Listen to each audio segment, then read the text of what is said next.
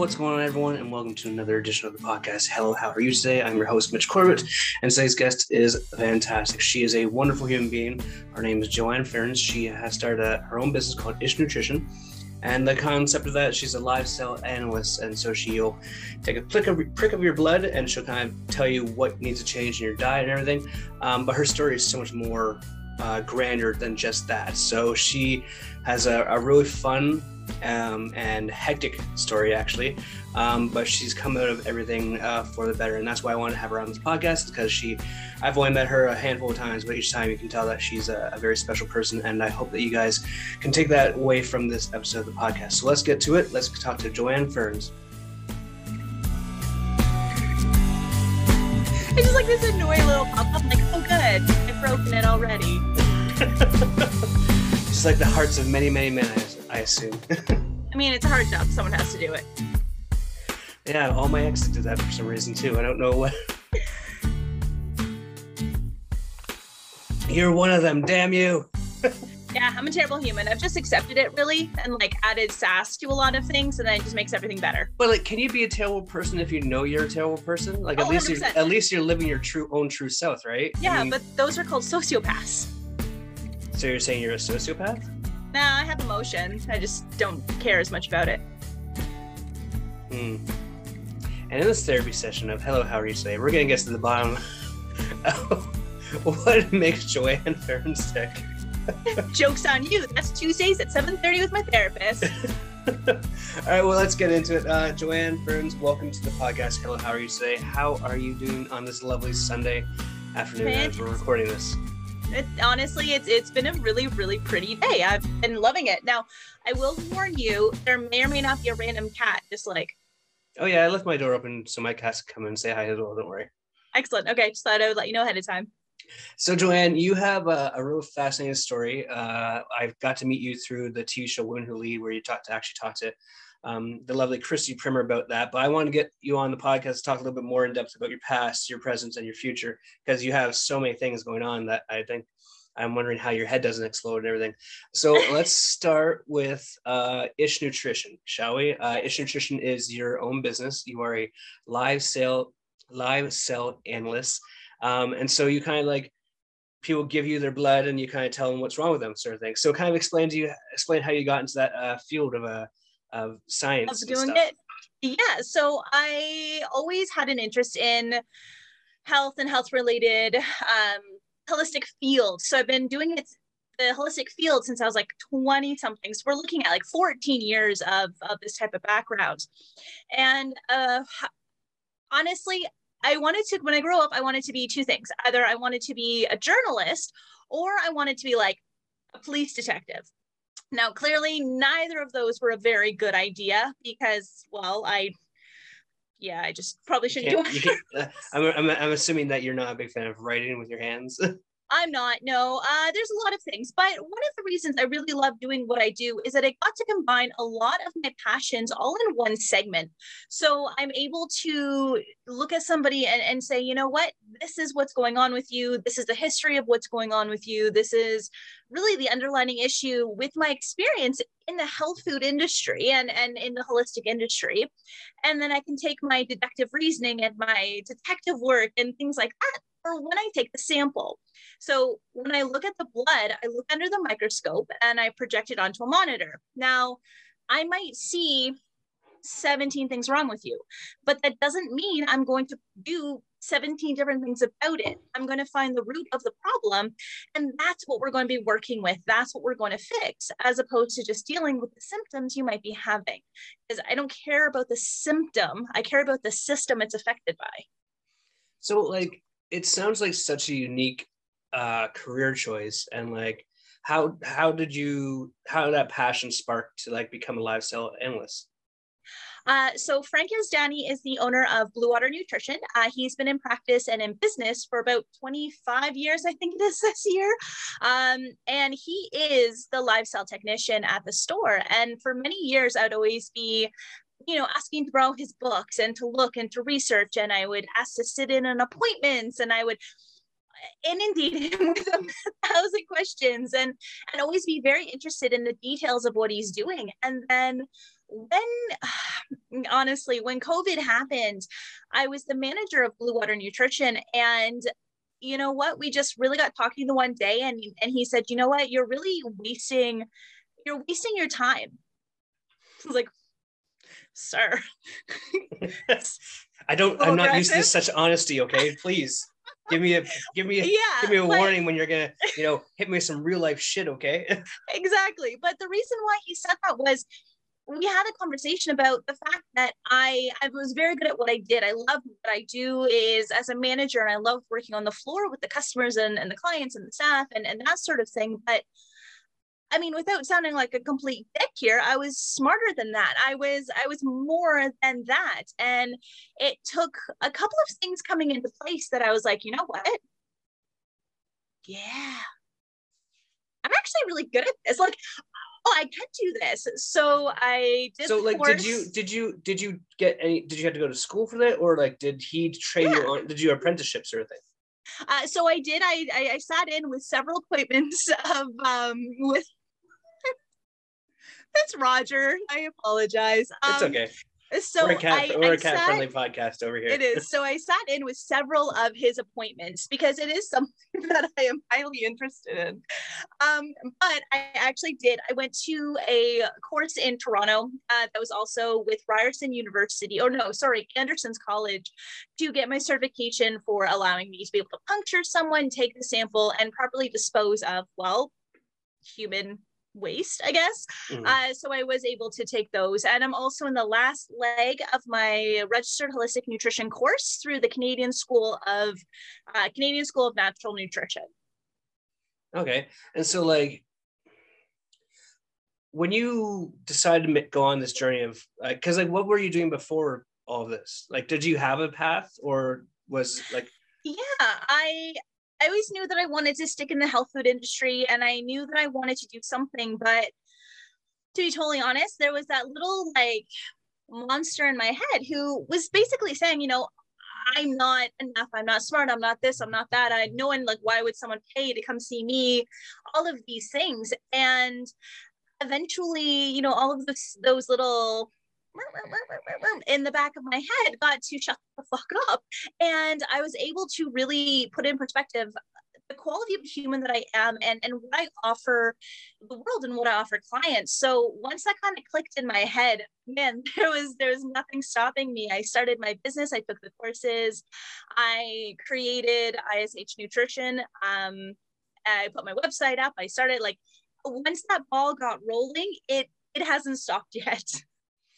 And that's awesome. So like, it's interesting for you when you say that, because like you find you're 30, you're my age, you're so 33, 34 area. 34. I just turned 34. And like, a lot of people will always think like, oh, you have to have everything accomplished by that time. But you and I and like many more people are like, we're slowly realizing that we don't have to have everything figured out by the time we're 30. Like, I mean, we're not, no, the generations have changed, we're never going to be able to afford houses, blah, blah, that's weird shit, Which, can I just appreciate the fact that, like, I'm really glad I don't have a house. I mean, yes, I love a garden. I want chickens and like a whole farm situation, but I also don't want to mow the lawn, and I don't want to have to worry about flooding in my basement, or like, who's going to shovel the snow? I can just walk out of my apartment and go downstairs and it's all taken care of. Yeah. And like, so you've had this kind of like renaissance, or not even renaissance, because renaissance would happen when, I guess, like 40 or 50. I don't know. I'm not great with history. But you found this thing that makes you happy and fulfilled, and you are passing that along, because now you have Ish Nutrition, where you get to help people. You started the 15 Houses Foundation bursary, which helps people. You generally just like helping people. Did that come from where does this need or wanting to help people come from? Well, my therapist would say it's a trauma response. No, I don't know. I always just felt like we're not meant to be here just to sit on our ass and serve ourselves. I really don't like that quality, and I don't necessarily have that connection to being able to sit back and just let the world happen, let things happen to you. I'm definitely that person who would rather be active, an active participant. And I mean, growing up in foster care, you definitely see that side of humanity where people really just need compassion and they need understanding and they need support and they need love. They don't need anger. They don't need frustration. They don't need defiance. They don't need a wall and an ego that people tend to put up when confronted with something that either conflicts with what they believe, conflicts with how they feel, and they take it personally. When, to be perfectly honest, nothing in this world is personal. It's not, against you. It's how you take what happens to you and deal with it. So for me, with my past and with everything, I took what happened to me and said, you know what? We're not going to perpetuate that. We're going to start a new fresh. We're going to start new, and we're going to create a life that's built off of love and compassion and hope and goodness, versus a life that was started out definitely on the other spectrum. So let's talk about that other spectrum that you mentioned there. Like, you were in foster homes, and you mentioned to me that your bursary of 50 homes is based off the number of homes that you went through before you aged out and everything. So kind of give myself and everyone who might be listening like an idea of what, I don't know, foster life is like. As I mean, it sounds really shitty, but you've come out of the end of it with this great big smile and personality and positivity. And well, thank you. Therapy.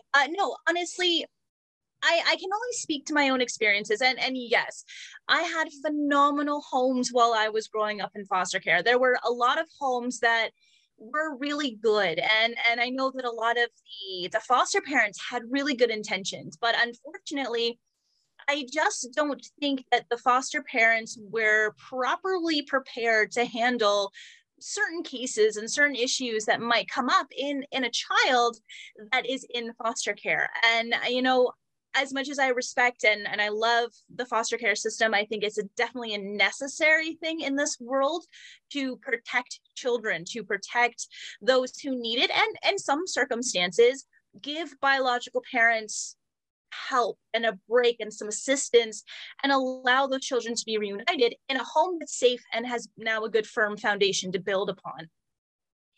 Unfortunately, I didn't necessarily have that. I did go through quite a few homes while I grew up. There's a lot of circumstantial issues that were definitely contributing factors to that, but I'll be the first one to admit, man, I was a scared, pissed off, angry at the world kid. I got taken out of my home. I had every adult possible not believe my story and believe the accusations that I gave upon. And I spent, from the time I was 7 until I went to university when I was 17, the entire time pretty much just, sitting with my own truth going, it's okay if no one believes you. It sucks, but I'm not going to take that back. I'm not going to lower myself to have an easier life or an easier way of doing this. So it was definitely a challenging experience, but it definitely allowed me to be the person I am today. And for that, I am exceptionally thankful. Do you ever share stories of your foster days with your friends who are quote unquote normal, and they're like, oh my God, no.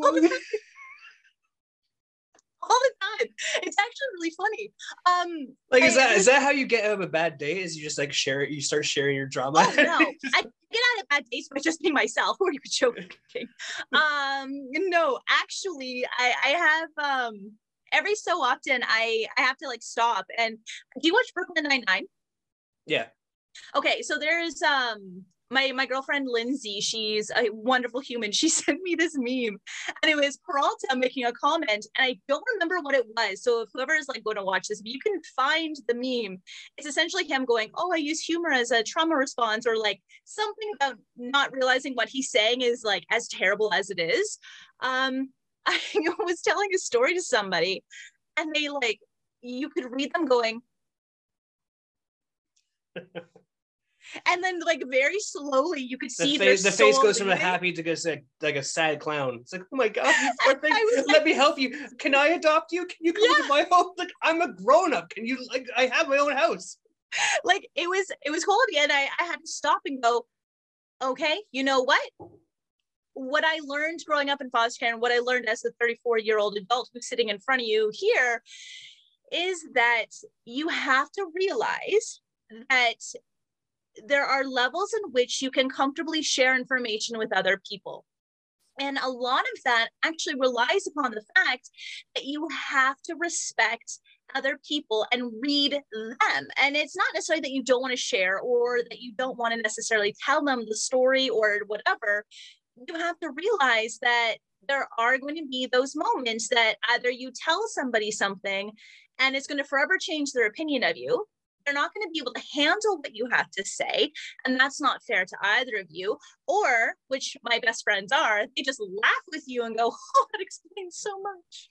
They have like a side Facebook chat to talk about you and your stories. It's like, oh yeah. My God, can you believe that Joanne shared this story again? Oh my God, what's going on? Yeah, exactly. Or they're like, we should donate to the therapy fund. No, you know what? It was really funny. We were talking with friends and they said they were talking about who taught them how to ride a bike. And it came to me because everyone was like sharing stories. And I sat there and I was like, you don't know how to ride a bike? No, I don't remember who taught me. Oh, I have no idea. I don't remember what foster home I was in. I truly have no idea who taught me how to ride a bike. I know I can. So how not does that elegantly, but I know I just don't remember who. So with the, like, for foster homing, right? I know nothing of that world, but you went through 15 homes. Why 15 homes? That just sounds so counterproductive for a child's growth and learning and social skills or anything like that. And like if you're having to change schools as well with all those different, like you're always going and fist up at a new school, like trying to, you know what I mean?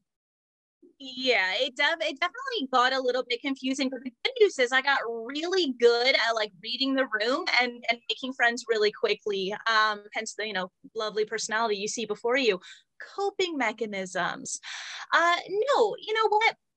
The goal of foster care is always to reunite the family, right? That's the main goal. And some circumstances, well, that's just not the case. And in that case, you become what we call like crown ward, which essentially means, for lack of a better way of eloquently saying it, the government is now your parent. Like the government, they're the ones who get to say yes to sign the permission slips and things like that. So this doesn't remind me of 1984 at all. It's yeah, it's fine. No, it's there.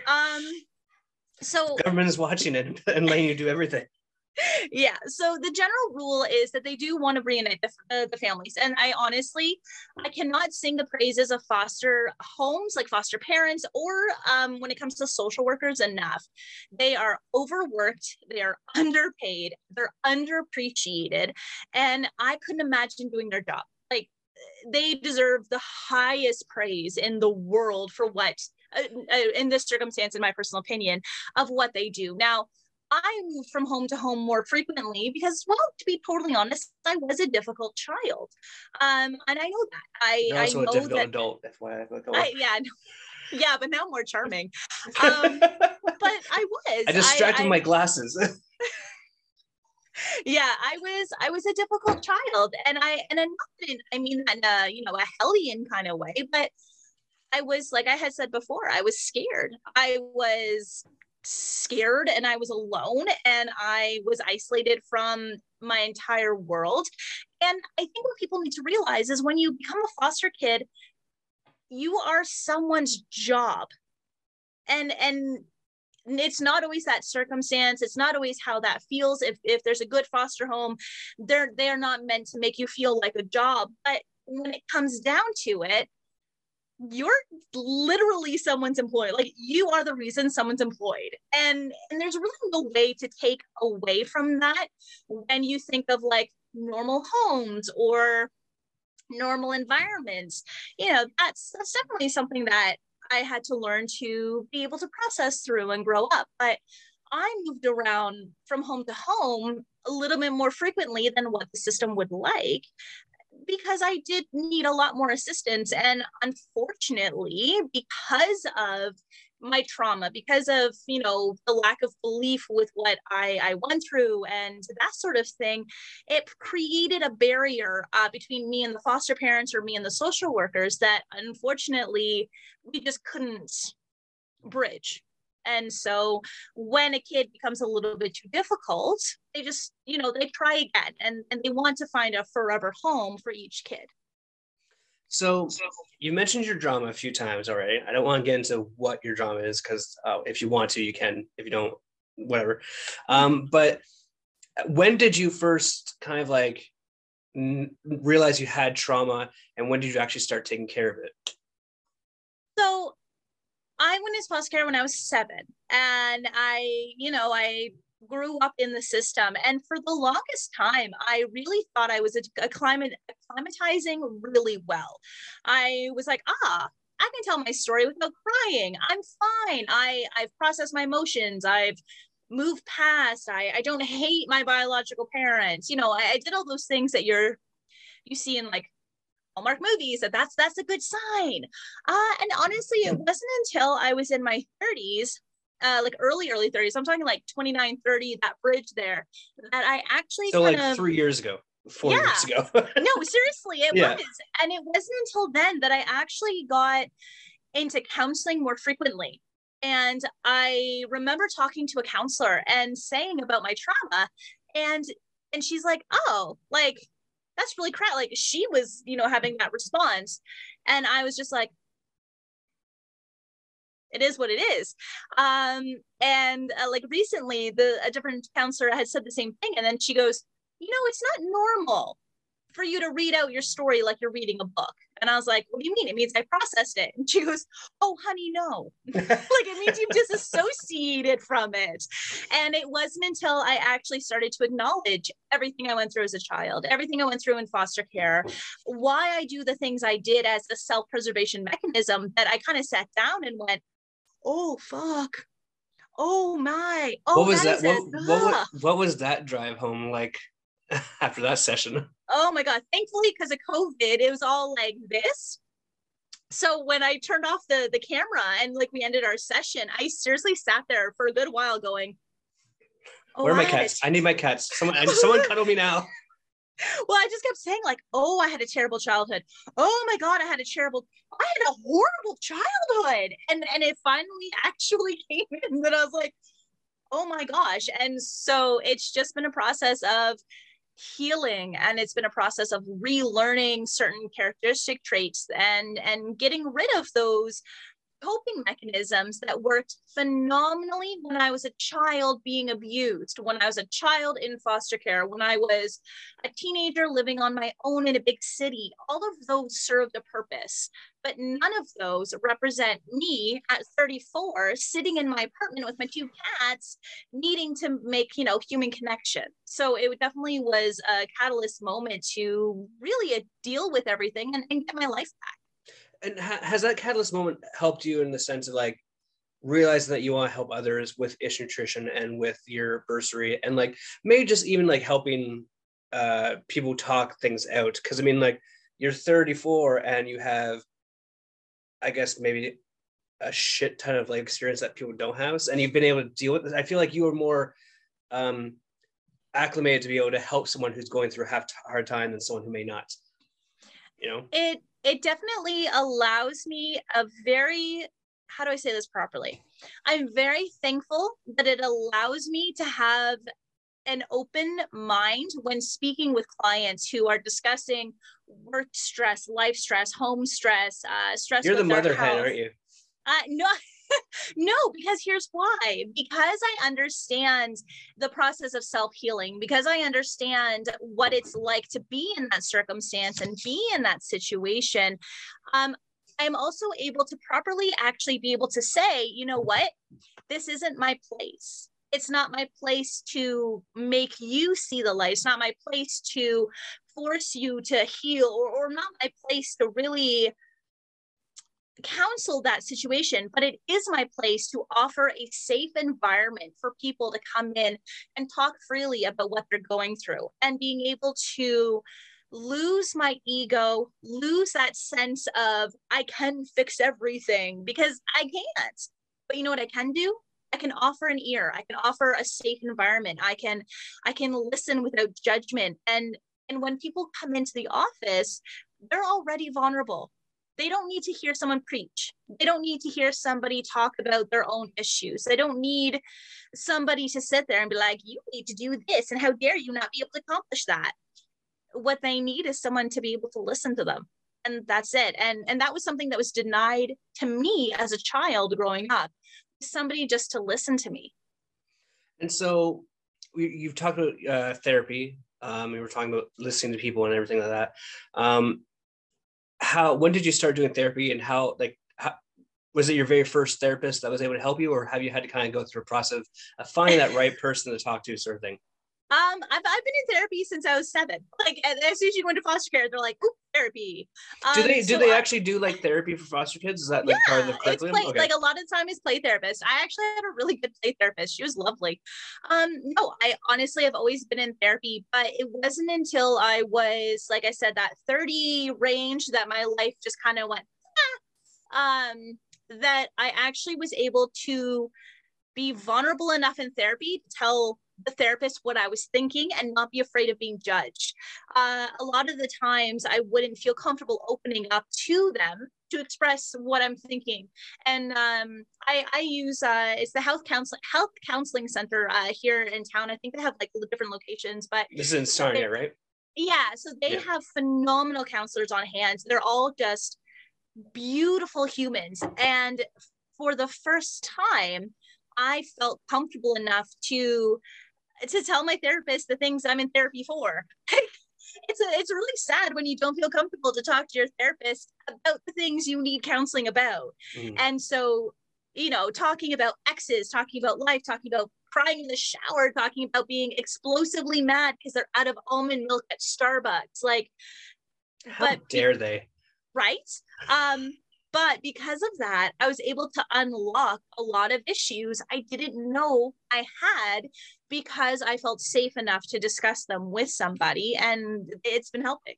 Have you been able to incorporate what you've learned through your own therapy sessions and your live cell analysis as well? Like, can you tell through someone's blood if they're overstressed, overstimulated, and they might need to see a therapist? Well, I mean, I think everyone needs to see a therapist. So just saying. No, actually, so when we do the live cell analysis, we have these things called ovallocytes, and they're little oval shaped cells. And the really cool thing about it is ovallocytes are a really key indicator to somebody's hormonal response to things. It can indicate if somebody is menstruating. This is both in men and women, right? Like, so in women, it's a little trickier because it could mean they're pregnant, they're menstruating, things like that. But it's also a stress hormone. So men, it's pretty easy to be like, oh, I see those, you're probably really stressed. In women, you have to kind of clarify that they're not pregnant, they're not on their cycle, and then have that discussion. And then, sometimes there might be an open discussion if they are an overly stressed human. I'll suggest certain books. So anything from Gary John Bishop, anything from him, 10 out of 10 would listen to.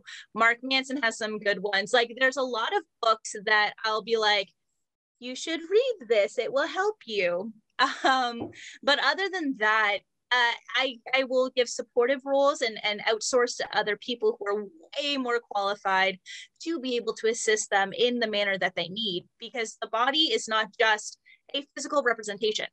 The body is your emotional state, it's your physical state, it's your spiritual state. All of those are together to make who you are, and you have to take care of all of those things.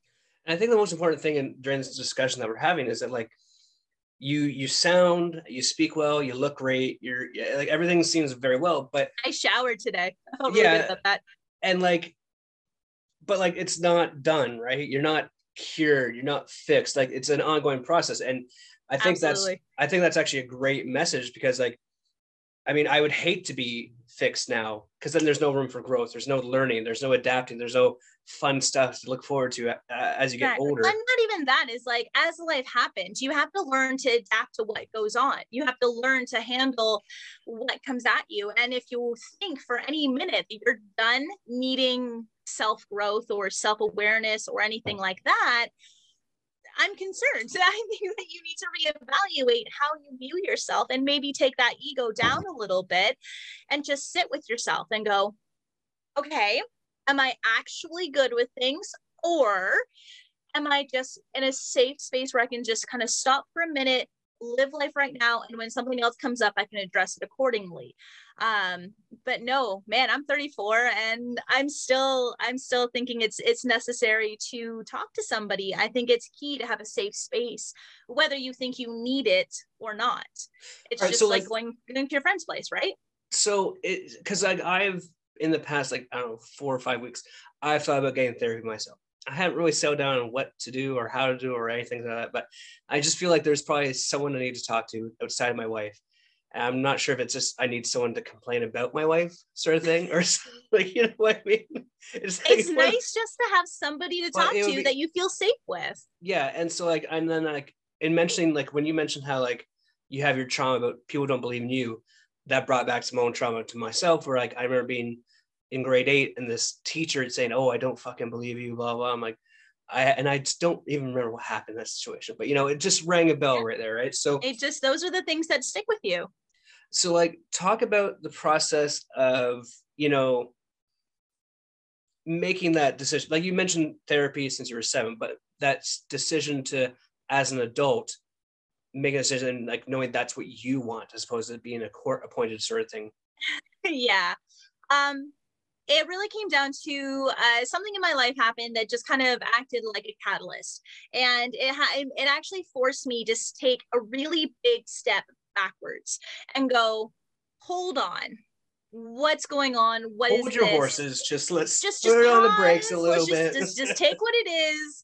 And you know what? Looking back, I am exceptionally thankful for that catalyst. I mean, do I wish it happened? No, obviously not. Well, can I ask what the catalyst was? Like, is it too personal or? No, it's you know what? That's just something it's between me and my world.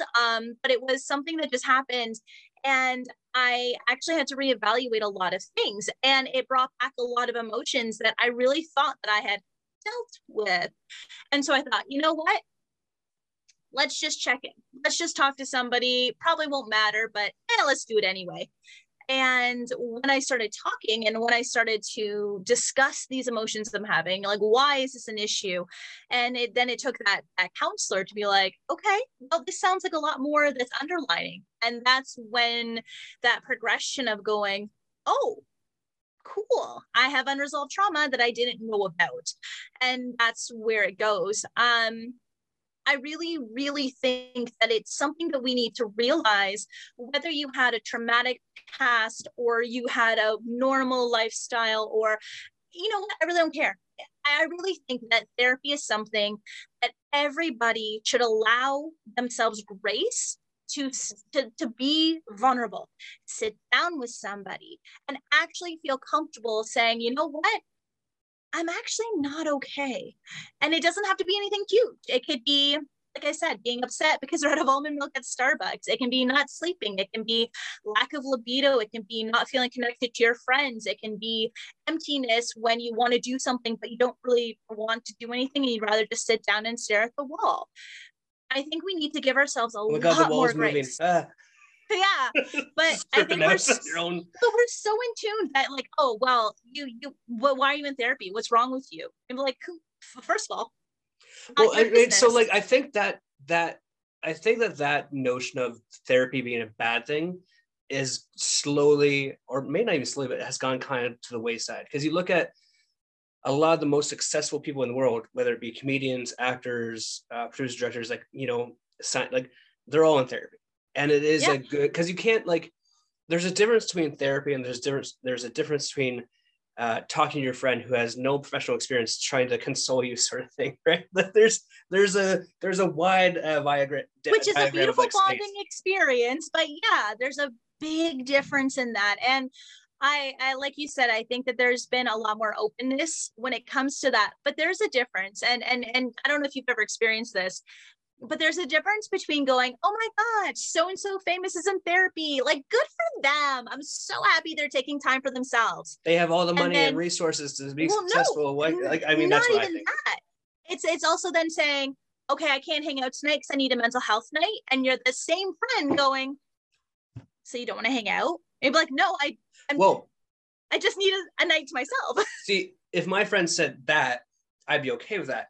It's when they're like, sorry, man, something came up. A guy's like, you can be, just tell me. Okay, yeah, if you want to bail, just bail. I don't give a shit. Like, that saves me the effort of going out and grabbing your ass. I don't give a shit. That's a little different, but I really do think that it is becoming a little bit more acceptable and talked about, which I think is a beautiful thing.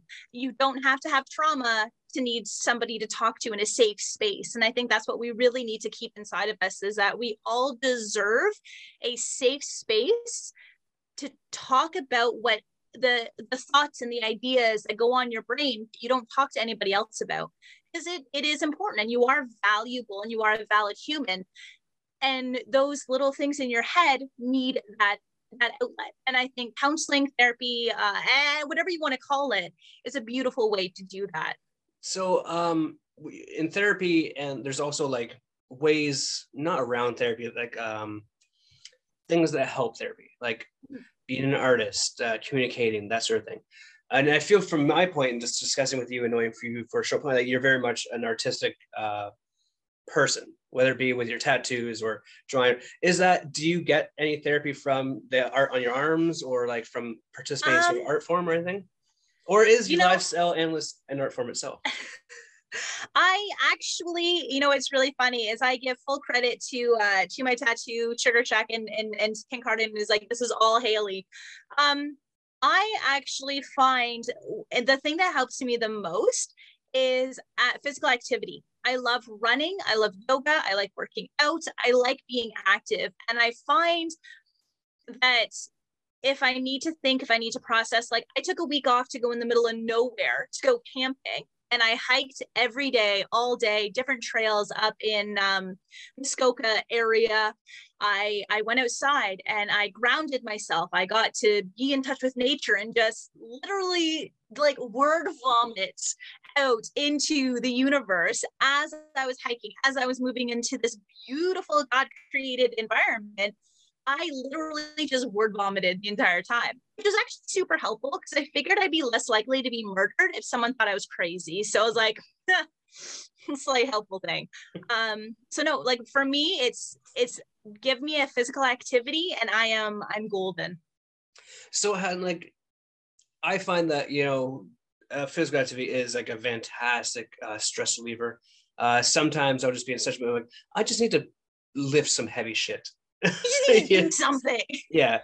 But it's hard for some people to get over that mental hurdle of actually getting dressed and going to the gym. And I don't know if you've been to the gym recently, but my God, the things that people wear, like it's a full-on fashion statement.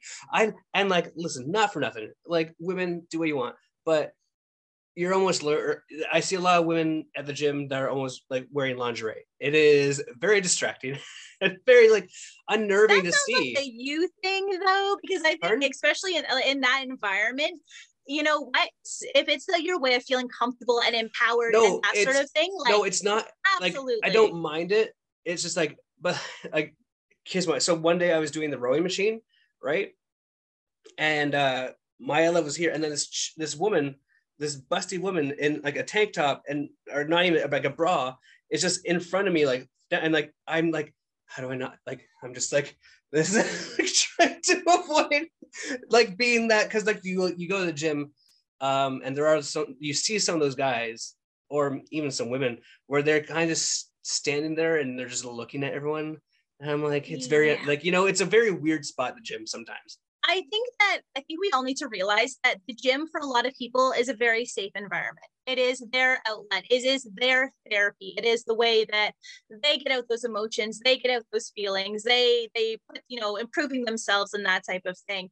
And how they choose to do it, how they choose to wear while they're there, whatever they do, that's their safe environment. So like as a female, I will tell you that if you are anybody at the gym and you are ever unsure about what to do in that environment, first of all, let's think about what you're going through your head right there. But also, the floor is a very beautiful thing to look at. But it is a safe space for a lot of people. And I think we need to embrace that and allow that safe environment to feel there and allow that type of therapy. Because for them, that's exactly what it is. And I think that's a beautiful thing to have. I went running the other day and when I was on my 1 week away, and I had to take a photo to send to my friends because on one of the trails, it was like, if you're on this trail, like this is a hunting trail, wear bright orange.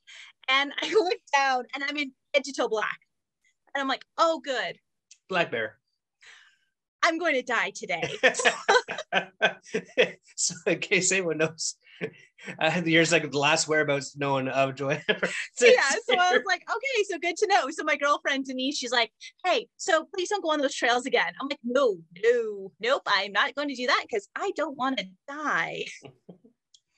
And so like, I think it's, man, your story is so interesting. There's so many things that we can go down, but like, I really want to talk a little bit more about the bursary that you have created. Now, this is brand new, right? It is, yeah. It's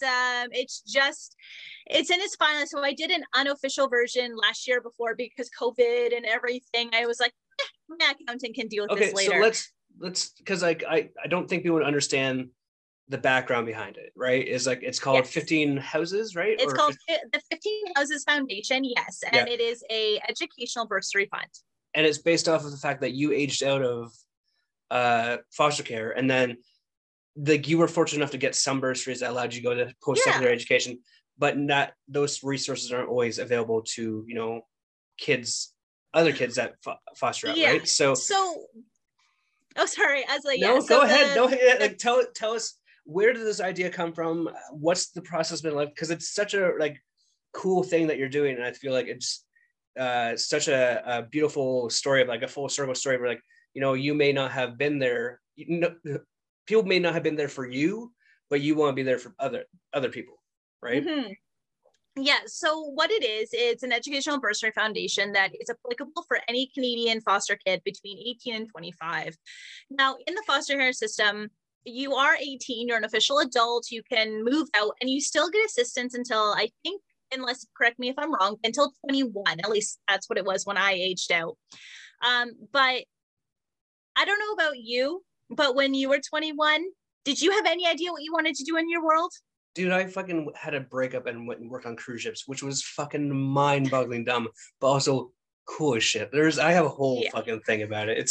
It wasn't until I was like 26, 28 that I was like, oh, okay, now I'm ready to grow up. Yeah. I should probably do this. I don't want to grow up, period. I want to grow up a little bit. But and for a lot of kids, that's the case. Now, as a normal or a regular quote unquote family, when you turn 21, your parents just don't go like, peace, enjoy the rest of your life, goodbye.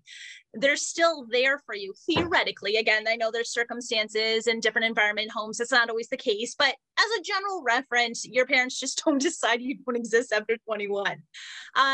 When you're a foster kid, unfortunately, because of, space and time and money, when you turn 21, you are now out of the system. And again, it might have changed to 20 something like recently. So please correct me if I'm wrong, but I'm not going to look it up. So we'll just go with you're smart enough. Good. Okay. Well, so the thing is that I really noticed that when I was 21 and I was suddenly on my own and I had no one, because the government is my parents and the government just said, peace out, Girl Scout, have a great rest of your life. I worked my ass off. I worked 3 jobs. I applied for every scholarship and bursary and like any option to get money to go to school. And it took a lot of effort. Now, here's the thing. Only of Canadian foster kids in Ontario actually graduate high school. Or 44%. That's as of 2019 statistic. Now, 44% of foster kids even graduating high school is so wrong. Like that alone is just boggling. That needs to be addressed and it needs to be worked on. And that is something that money isn't going to fix. But for going into post-secondary education, that number drops drastically. So what I want to do and what I have on my heart to do is to be able to provide any foster kid in Ontario between 18 and 25 an opportunity to go to school. It doesn't have to be university. It doesn't even have to be college. It could be an apprenticeship. It could be a stewardship. It could be an like apprenticeship. Whatever. You can go to it could be an online. It could be an online course to fucking learn graphic design. Who knows? Zero shits are given. If you are doing something that is going to improve your life, it's going to improve your standing, it's going to make a life for you that you can be proud of, send me an email. Shoot me. You can find it on my website. Give me the information. You have to apply. I do have quite a bit of applicants coming in, but I am pledging 10% of ISH Nutrition's yearly income to this foundation. So thankfully, we've been really lucky to be able to hand out about 5 of them already.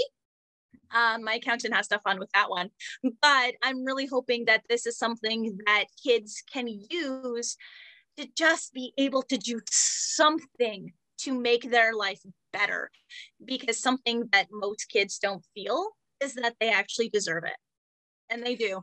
Do you ever realize how cool that is that you've given away 5 education? Like, have you had a chance to pat yourself on the back, that sort of thing? I mean, that's pretty fucking dope. No, but I definitely sat and like cried a lot because I just sat there and I was like, okay, one, I'm an adult. A little bit. Go on. No, but I actually got to sit down and go, that's really cool. That is really cool. And what I like best about it is that it's because the clients are coming in, because people are coming in to see me. Part of your visit goes to this bursary foundation. So I appreciate everybody who comes to see me. And I think the coolest thing about this is not only that you're paying it forward, but the people that you're helping, they're most likely to pay it forward. And it's going to be this great circle of like helping one another, helping the next generation, so on and so forth. So I think when it's all said and done, you're going to be on your like rocker on your deathbed, or you're going to be like, no, I did a good thing. I'm ready to go. You know, you're like, it's a very cool, I'm good. Cool. It's a cool thing that you're doing. And it's like, it's beyond cool actually, but like, so you have so much experience in terms of like foster homes, and like that has got to be a uniquely difficult experience, but at the same time you've probably met so many amazing men and women from those homes. And like, how do you has like all that knowledge from like bits and pieces from those parents affected how you become today? Or were you so young that kind of just went in when you're out the other, and that you're gonna like later on it's gonna hit you like, oh, aha, man, that this person meant this? Actually, you know what? So I had a social worker. I was in, I think, my 6th or 5th foster home, and I had a social worker, and I'm going to say her name wrong, but from my memory, her name was Bev, and I think it's like Sibri or something like that. And she had a daughter, and this woman was just top notch. So she was one of the only person in the system who believed me and believed my story and believed what happened. And I remember her taking me with her own daughter to Circle R Ranch in London, and we went horseback riding. And every, like, I don't remember how long, because you're a kid, so you don't remember time, but it felt frequently we would go to the Little Beaver restaurant in Komoka, and we would have breakfast. And I remember actually getting like a birthday present. Now, this may seem like a weird thing to be excited about, but like as a foster kid, you don't usually get like Christmas presents or birthday presents, like because reasons. Yeah, exactly. So hey there, hello. Hello.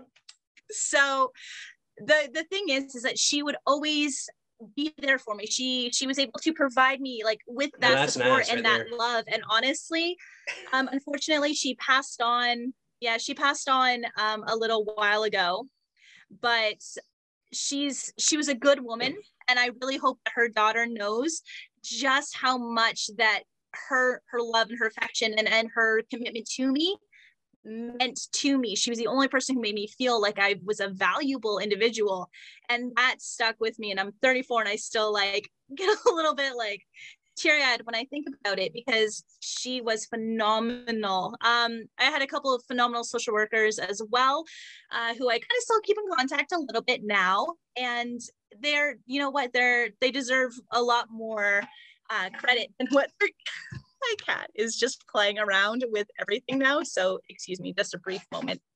What's your kid cat's name again? This one is Roger. He's a little bit of a puffball. Yep. But I also have Steve, but Steve's sleeping. All right, Chester, come here. Chester, come here, buddy. Someone wants to say hi. Yeah, big old stretch. There you go. Come on. Just woke up for a nap. Come here. Come on. Oh, Chester, you might make this thing difficult for you. Oh.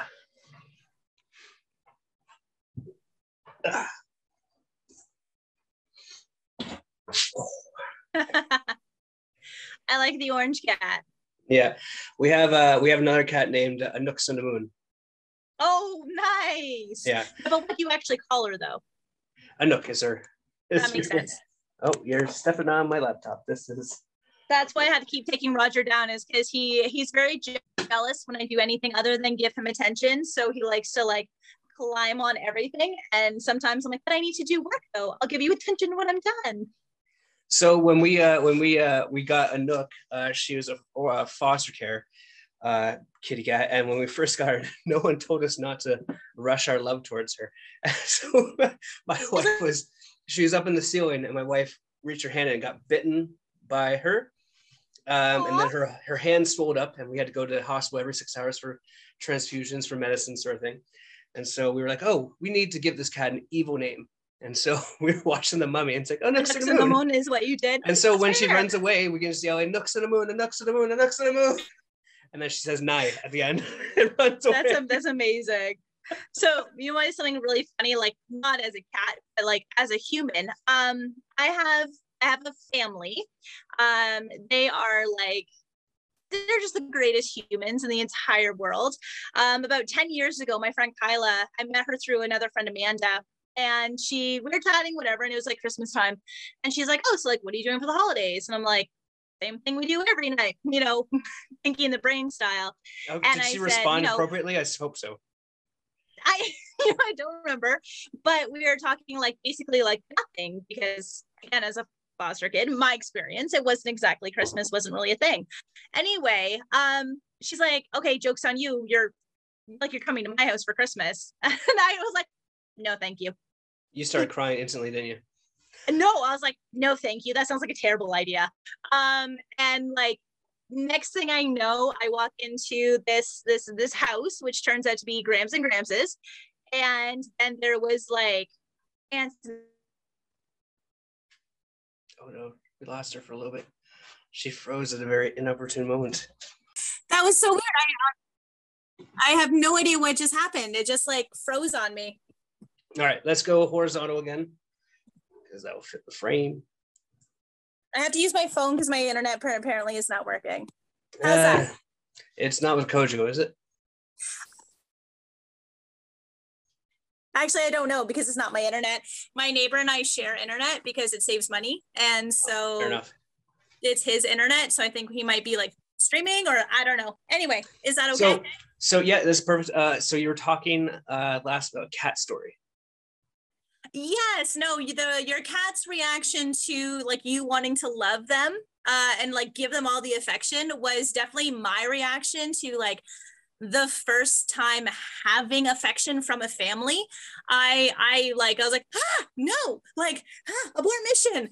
And I definitely had that reaction, but I mean, it's been 10 years and I could not be more thankful. I went for a walk with Gramps today. I got to go Christmas shopping with Kyla, my sister, yesterday. I talked to mom today about like buying washers and dryers. Like, it's really cool to actually have a family, but I definitely didn't just jump into it being like, yay, love me. I was very apprehensive, and they definitely taught me what it was like to have a family, what it was like to love, to accept love. My first Christmas with them, I was very sprung up on them, and mom wrapped a bunch of Ziploc bags and as gifts. And now every year I get like Ziploc bags wrapped up, and it's honestly my favorite present. But they definitely taught me how to appreciate family and values, and they, you know, they're there for me when I need them. And I would not be the person I am today if I didn't have them in my life. So I was 21 when I first joined cruise ships, right? And I remember the first Christmas. I was away from my family for the first time Christmas. Very sad. Christmas has been ruined, blah, blah. And I go to my friend's place. We're all living next to door to each other. So I go over to Nina's and, Nina's and Claire's. And they're like, oh, here's your Christmas gift. And I'm like, you got me a gift? I literally had to leave and go cry for like 5 minutes after, because I was not expecting it. I was like, okay, Christmas, okay. Okay. So yeah, that like it really affected me in an insane way. I was like so emotional after it. Yeah, I know the feeling. It's weird when you're like, oh my God, human connection. What do you mean? All right, now let's go into some more lighthearted topics. I see your Captain America poster in the background. Oh, my wall of art. Yeah. How much like, what are you interested in? Like, are you interested in art? Are you interested in comics? That's like, what do you find interesting in the world today that gets you like up in the morning to have some fun and be ridiculous with?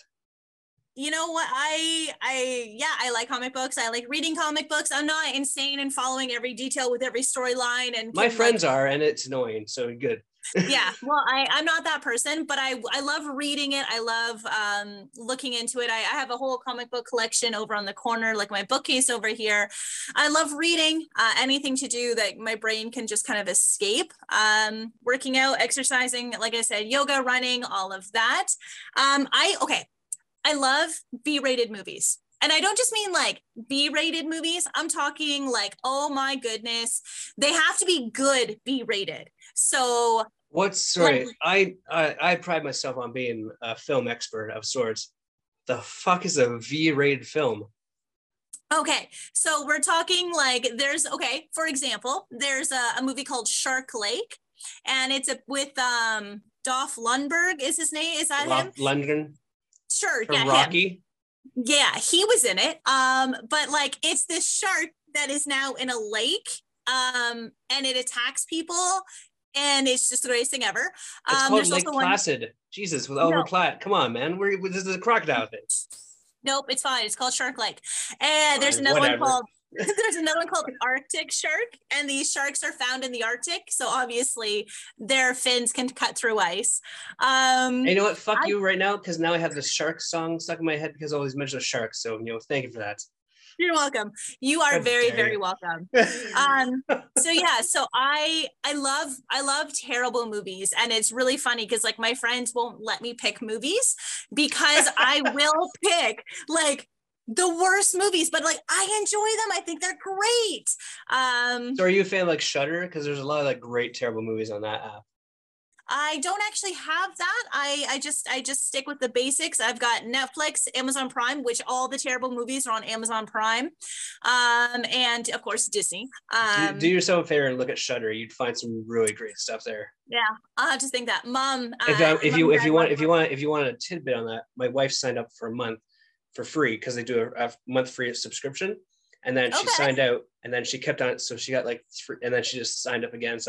For the free month, and she got like 3 free months. So interesting. I'll have to give it a try. No, I have Disney Plus. So mom and dad love Disney. The whole family loves Disney. Yep. And I went to Disney for the first time. My sister surprised me with Operation Mwahaha and surprised me with Disney. There's actually a really embarrassing video of me figuring out that I'm actually going to Disney World, and she's not allowed to show that to anybody. What's your sister's name? I'll just write this down. You know what? Yeah. We don't need to know. We don't need to know that. that. This can be like a mid-credit scene for this podcast. What are you talking about?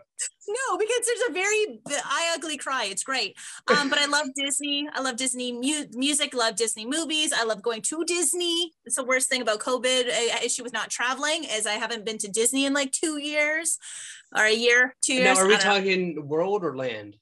No, world, 100%. Okay. I went to Disneyland once. It was a lot of fun. Just making sure. Just checking. We all know world's better than really land. Good. Yeah, I like it. But no, honestly, I enjoy anything that gets me moving, gets me active and works on my brain, except for the B-rated movies. Obviously, that's my own joy. And so why do you get enjoyments from bad movies? I don't know. Does it give you hope for your own storyline ideas? Like, oh, I should write this down because at least it could get made. No, do you know what it is? Is because I love that they put so much heart and soul into these movies, and these actors genuinely were excited to get this role. These actors wanted to work. These actors memorized the lines. They showed up on set. They did their job. And I think that people don't, I feel like they need to be appreciated. I mean, it's not a great movie, but that's not their fault. Listen, I will tell you this from a person who works in the film and television industry. Like, I will never really shit on a movie because I know how much work goes into it, right? There's money and there's like people. That being said, there are some movies that are unredeemable. Absolutely. But I really love, because you know that you're watching something that somebody called their mom and was like, oh my God, I got a part. How cool is that?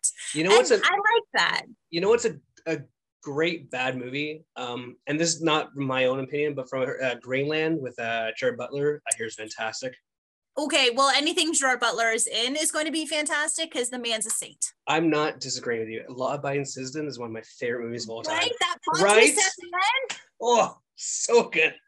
Every time I pick up a cell phone, I'm like, that's probably one of my favorite scenes. Yeah, it's like, fuck you, bitch. You just got because he's like, really, a cell phone? And she's like, yes. And then poof. Oh my God. One of my favorite bad movies that my wife and I watched is a movie called Patient Zero. Okay. So it stars Matt Smith, who you might know from Doctor Who. Obviously. Stanley Tucci, who... Met him. He's lovely. Have you actually met him? Met Matt Smith, not Stanley Tucci. If I met Stanley Tucci, he'd be my husband right now. I imagine they're both wonderful human beings. But the premise is that Matt Smith is a scientist for the United States Army, and he's gotten bitten from zombies, and but he hasn't gotten infected. He's the only one who can communicate with the zombies. So they always bring in zombies into the lab so he can try and communicate and find out. And like the premise is fucking fantastic. So good, great cast. But the execution is just so fucking terrible. It's like the difference between White House Down and Olympus Has Fallen. Fuck. White House Down is good though.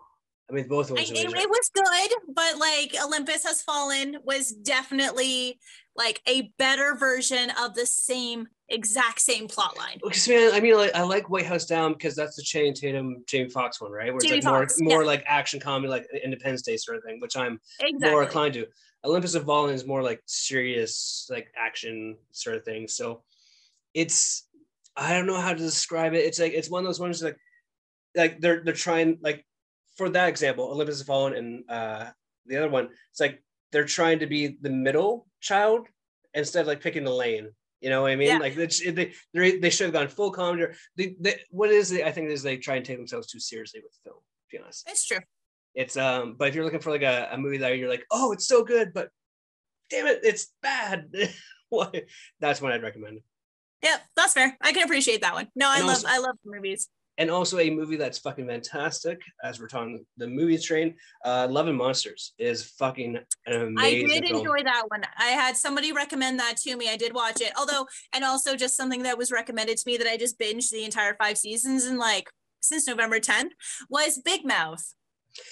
Yeah, it's I can only do bits and pieces of those seasons. It's a lot to take in sometimes. It's a they, lot to they take go in, but like, they go full board to the wall and that sort of thing. yeah, I didn't think I would enjoy it because it was just genuinely really funny. But I went through all 5 seasons since like November 10th, and I'm like, ooh, that was a choice that I just made. So like, how much of a fan are you of comedies and like ridiculous but smart sort of thing? I mean, it depends. I'm more of an action person. I would rather watch something get blown up than anything else. Like I would much rather action, violence, like that type of movie, than anything else. Okay, so like my recommendations for you for like TV shows, if you're looking for like some weird, outcentric comedies, Man Seeking Woman is fantastic. Miracle Workers is fantastic. And The Great are all highly recommended by both me and my wife, as those are the shows that we actually make time to watch Great, together. I hear really good things about. That's on my to watch list. Yeah, it's like it's one of those shows where like I watch it because of the comedy and the great acting, and she's like, pretty dresses and funny happens. Yeah, exactly.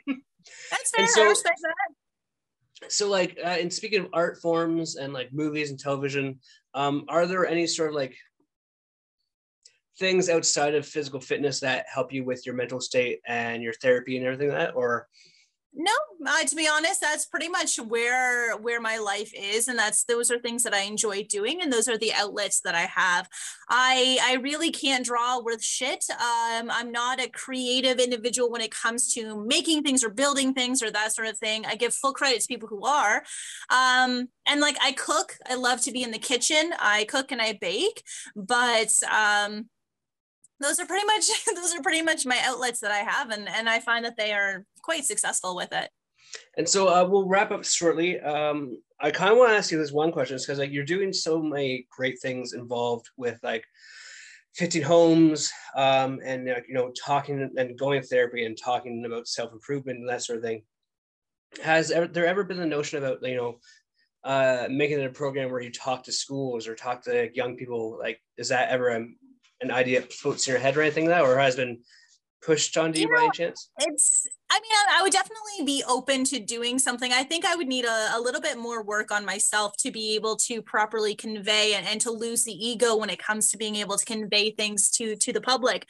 But I definitely would love to be able to do a little bit more work with the community and with children, especially kids in foster care and young adults in foster care, because I do have a very unique set of skills, if I take that line from Liam Neeson. I was gonna say, yeah. Okay.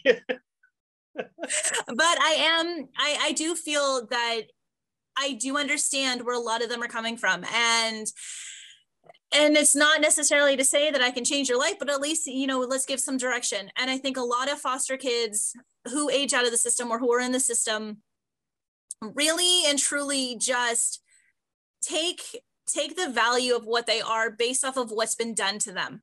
And that's not fair, and it's not right. And I really, really, really like venomously have angst, if you will, against that, because what happened to you doesn't make you who you are. What happened to you makes you the person you could become. It is a attributing factor to it. But every person who has ever had trauma done to, with, around anything like that, any hardships that you've come across, you have a choice. And I think this is what people need to realize. You can choose to allow you to define who you are. You can let it be that talking point. You can let it be that excuse that you have for why you're so angry, bitter, selfish, whatever it is. You can allow what happened to you to dictate how you act, or you can use it as a motivator to do better, be stronger, be a light in the world that created darkness for you. And I think that is what really needs to be expressed and talked about, and given that confidence to be that, not necessarily to be the person they think you should be, but be the person you want to be, and that you deserve to be. And I think that's an important issue to like have, and that's why I kind of wanted you on, is because like it's so hard for people to make those right decisions, and you're giving people an opportunity to make those right decisions. With 15 Homes and with Lifestyle Endless, with Ish Nutrition. And like we already covered Ish Nutrition, but like I think it's such a cool thing. I got to see you actually do a thing with your friend. It was awesome. Yeah. By the way, your episode is coming out, I think tomorrow. Tuesday. Yeah. Oh, Tuesday. Okay. Yeah, I knew it was coming up. Yeah, and it's the best one of the season, in my opinion. I'm excited for it. I'm apprehensive, but I'm very excited about it. Yeah, you should be. I had some like googly eyes, special effects. That's amazing. Done. Yeah, I love it. Now let's wrap it up here. Is there anything? I mean, is there anything else you'd like to say? Like, say someone's like looking at getting therapy. Like, what would you suggest them? Like, should they just do it? Like, was there like a site to go to where like to know? Like, what are your final thoughts on this whole thing? I would honestly say that it is the most freeing thing you can possibly be to finally be comfortable in your own skin. And in order to do that, sometimes it means having to have some very uncomfortable conversations with someone you don't know. And that's also the blessing of therapy, and also, or counseling, or talking to a spiritual advisor, or whatever route you want to take. Reach out to, speak to your medical professionals, reach out on Instagram. There's tons of like ways you can actually find local counseling that is actually pretty great. Google, I mean, honestly, Google, open up the conversation to those around you. If you're in the Sarnia area, we have wonderful, I think Life Seasons is a really good one. They have phenomenal practitioners, the Health Counseling Center. And of course, there's, smaller practices that are available as well. But honestly, the best thing I can say is just take the step. Just take it, just do it. And do it in the way that works for you. Do it over the phone, do it in the video or in person. Don't care. Just. But like, how would you, what are some of the signs that you would look for finding the right therapist? Because I mean, like you and I probably both have tons of life experience where like we've been in situations where like people are in positions of their jobs that shouldn't be in those positions, right? Yeah, and I think with anything else, you really have to connect with who you're working with. I was very lucky. I found a counselor that I connect with, and I think she's absolutely amazing. She's helped me way more than I really thought was possible. The one thing I would say to somebody who is questioning about it, or who is seeing somebody right now who just maybe doesn't feel amazing, is to be honest about it. You don't have to stick with somebody that doesn't make you feel comfortable or makes you feel that you can open up to them. And if it's within your comfort level, have that open discussion. Maybe you just have two different communication skills. Maybe there's a multitude of reasons, but it's okay to be selective when it comes to seeking out a counselor, a therapist, a spiritual advisor, a Reiki practitioner, whoever it is that you choose to speak to. You're allowed to be selective and listen to your gut, listen to your heart. If you find somebody you click with, then you know what? Take that step and sit down and start chatting. If you find you don't, like I had a couple of them that I'm like, you were amazing, I just don't connect with you, and I think I want to try somebody new. And I think that's important. Is like people need to know their own worth and like be stubborn, be egotistical sometimes. Those are moments. I think it's that ability to realize that you're in therapy and it's supposed to be, or counseling or spiritual, whatever it is, it's a safe space. And if you're not safe in that space, you're not going to help heal or grow or have that, and to be open about that to the person you're seeing. Counseling is all about being open and communicating. So if you're comfortable, maybe say, you know what, I'm not comfortable in this environment, I'm not comfortable over the phone, I'm not comfortable over email, whatever it is, but make that call and do what's best for you, because in this circumstance, you're allowed to be selfish. And what's been best for me is having you on this podcast. You've been a fantastic guest this evening. Where can people find you on all your social Instagrams or Instagrams, Twitter, whatever it is, they want to get a hold of you and like ask advice sort of thing? Because I feel like you're more than likely to actually be able to help people and like maybe give a voice to the voiceless sort of thing. Yeah, well, thank you very much. I appreciate you having me on, that's for sure. And I'm no means an expert when it comes to things like this. This is all just my I can attest to that, not an expert, whatever. It's not an expert, but it is my life. It is my activities, my own personal opinion from experiences and things like that. I love open dialogue. If you have any questions, would like to book an appointment with ISH Nutrition, you can find me on Facebook and Instagram at ISH Nutrition. You can also email me at Joanne at ishnutrition.com. And I work out of Blue Water Nutrition, which is a phenomenal health food store and holistic clinic in Sarnia, Ontario. We have a holistic practitioner, an Ayurvedic doctor, a naturopath, an osteopath. Like, we're a full clinic, so you can also find me there if you'd like to set up an appointment. All right. Well, Joanne, thank you so much for being a guest on the podcast. Thank you. You're a beautiful soul, and I wish nothing but the best for you. So cheers. Well, thank you very much. Bye. Well, I hope you guys enjoyed that conversation with Joanne Ferns. Like I said, very special person, and she's going to just continue to do more and better things with her life. That's my honest opinion. If you want to get a hold of her or have any questions for 12 Homes or Ish Nutrition, that sort of thing, you can find her on Ish Nutrition on Twitter, Facebook, Instagram, and I think TikTok as well. So that's it for this week. I know we're a little sporadic with the episodes coming out and everything, but 'tis the holiday season and I am very busy at my real shoot job and everything. So I'm going to try and keep on bringing you guys content, and I hope you guys enjoy it. So until then and down the road, we'll see you there. Cheers.